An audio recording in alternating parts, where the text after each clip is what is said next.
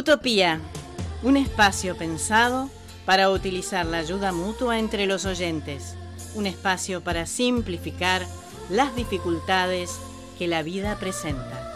Utopía. Hola, planeta Tierra. Bienvenidos a Utopía. Pensando en lo que implica ser generoso, el espacio, psicología y mente me brindó algunas respuestas. La generosidad es un valor que muchos piensan que se está perdiendo, pero la verdad es que no es así.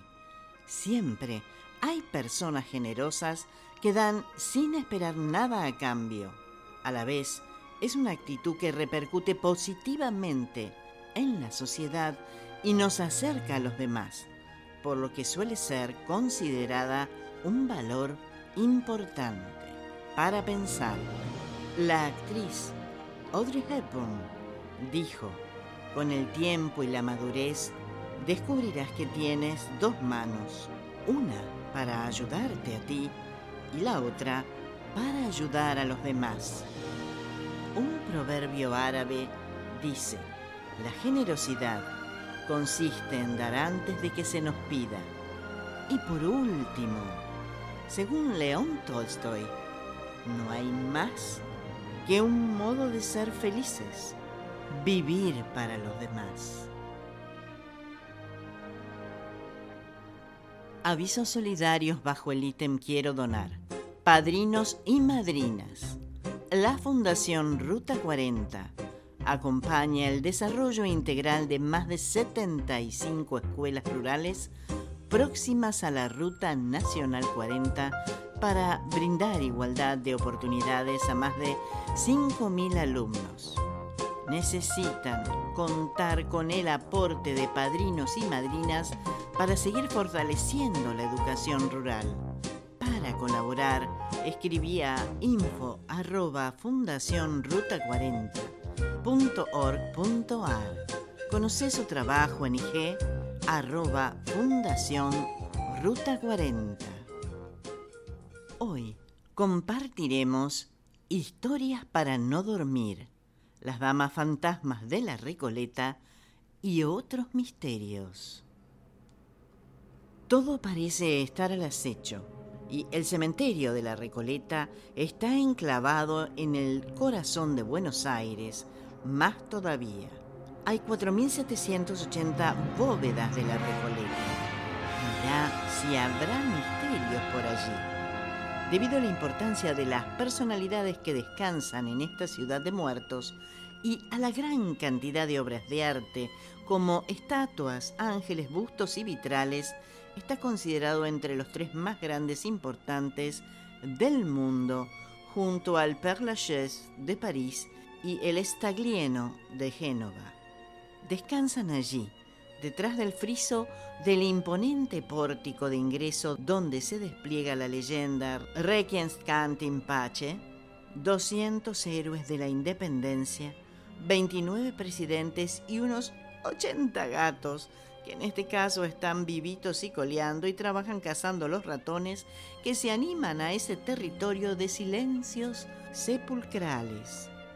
El cementerio es una obra de arte en sí mismo. Se convirtió en un barrio tan exclusivo como el que lo rodeaba. Fue inaugurado con otro nombre en 1822, en un terreno de 6 hectáreas que fue expropiado a los monjes recoletos. Se lo llamaba Cementerio de Miserere o Cementerio del Norte. Y no fue para nada exclusivo al principio. Basta decir que el primer cadáver que ingresó al cementerio fue el de un hijo de esclavos, hasta que los ricos se fueron de la zona sur, donde estaban las grandes mansiones de la ciudad debido a la epidemia de fiebre amarilla, y poblaron así la zona norte. Las mansiones se mudaron a esa zona exclusiva y el de la Recoleta se transformó en uno de los cementerios más fastuosos y famosos del mundo. Ya en otros episodios hablamos de Luz María Veloso, la dama de blanco de Rufina Cambaceres, y aquí surge otra versión que desconocía sobre la supuesta muerte de Rufina. Luisa, La madre de Rufina era amante de Hipólito Yrigoyen, el líder radical que después sería presidente. Luisa y su amante se daban habitualmente a Rufina para que no se enterara de sus encuentros furtivos. Pero esa noche, una amiga de Rufina le reveló lo que todos sabían, menos ella. Cabe aclarar que Rufina se había enamorado de Yrigoyen a pesar de la enorme diferencia de edad, y él, aparentemente, le demostraba su interés sin concretar nada. El resto ya se los he contado, pero más allá de seguir por su muerte la ley Rufina, que es la obligación de velar un muerto durante 24 horas, un hombre adinerado tomó sus recaudos para que esto no le sucediera. Según la nota publicada en mayo de 2009, bajo el nombre de Salud al Margen, nota que se publicó con el título de Precauciones post-mortem del señor Gath. Alfredo Enrique Gath, nacido en Inglaterra en 1852, emigró a la Argentina en 1866. Al comienzo, consiguió emplearse en un almacén, tienda de comestibles, pero algún tiempo después se asoció con un señor que, proveniente de la provincia de Santiago del Estero, residía en Buenos Aires. Al unir su apellido al de Lorenzo Chávez, el inglés dio origen a una de las firmas comerciales de más dilatada fama de la Argentina reciente, las tiendas Gath y Chávez. Las grandes tiendas, esa modalidad comercial tan típicamente burguesa, florecieron con gran fuerza en la Buenos Aires de fines del siglo pasado. Conocieron su momento de esplendor entre 1900 y la Segunda Guerra Mundial.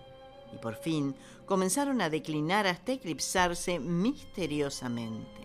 Ninguna de entre ellas fue tan poderosa y nombrada como la Casa Gath y Chávez, que alzaba su monumental edificio en la céntrica esquina de Florida y Cangallo. Mr. Gath tomó la dirección de la empresa. De regreso de un viaje de negocios por Europa en 1902, y se mantuvo al frente hasta que falleció en 1936.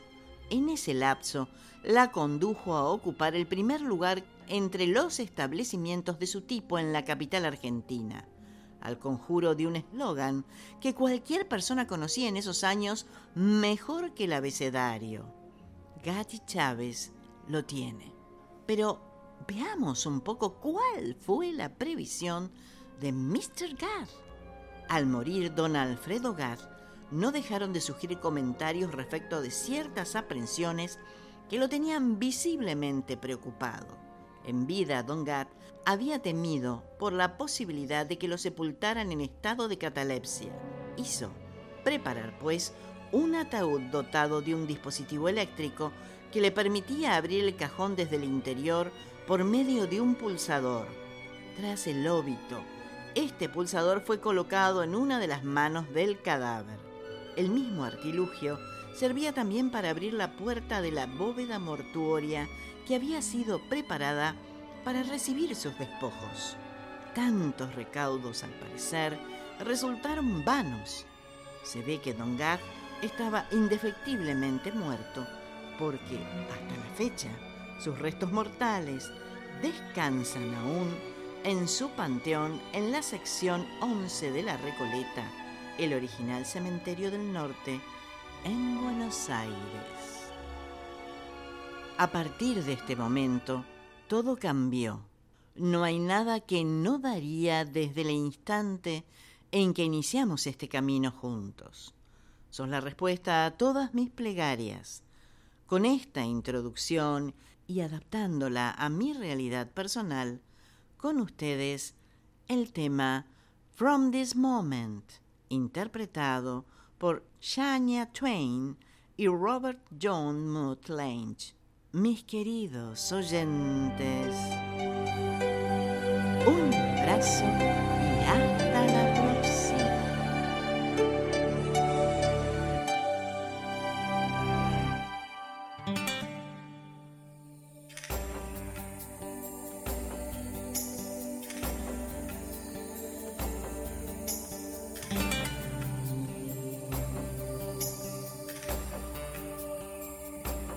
From this moment, life has begun. From this moment, you are the one. Right beside you is where I belong.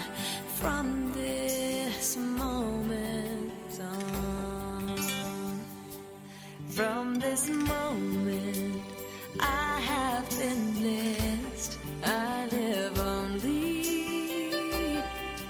for your happiness and for your love. I give my last breath.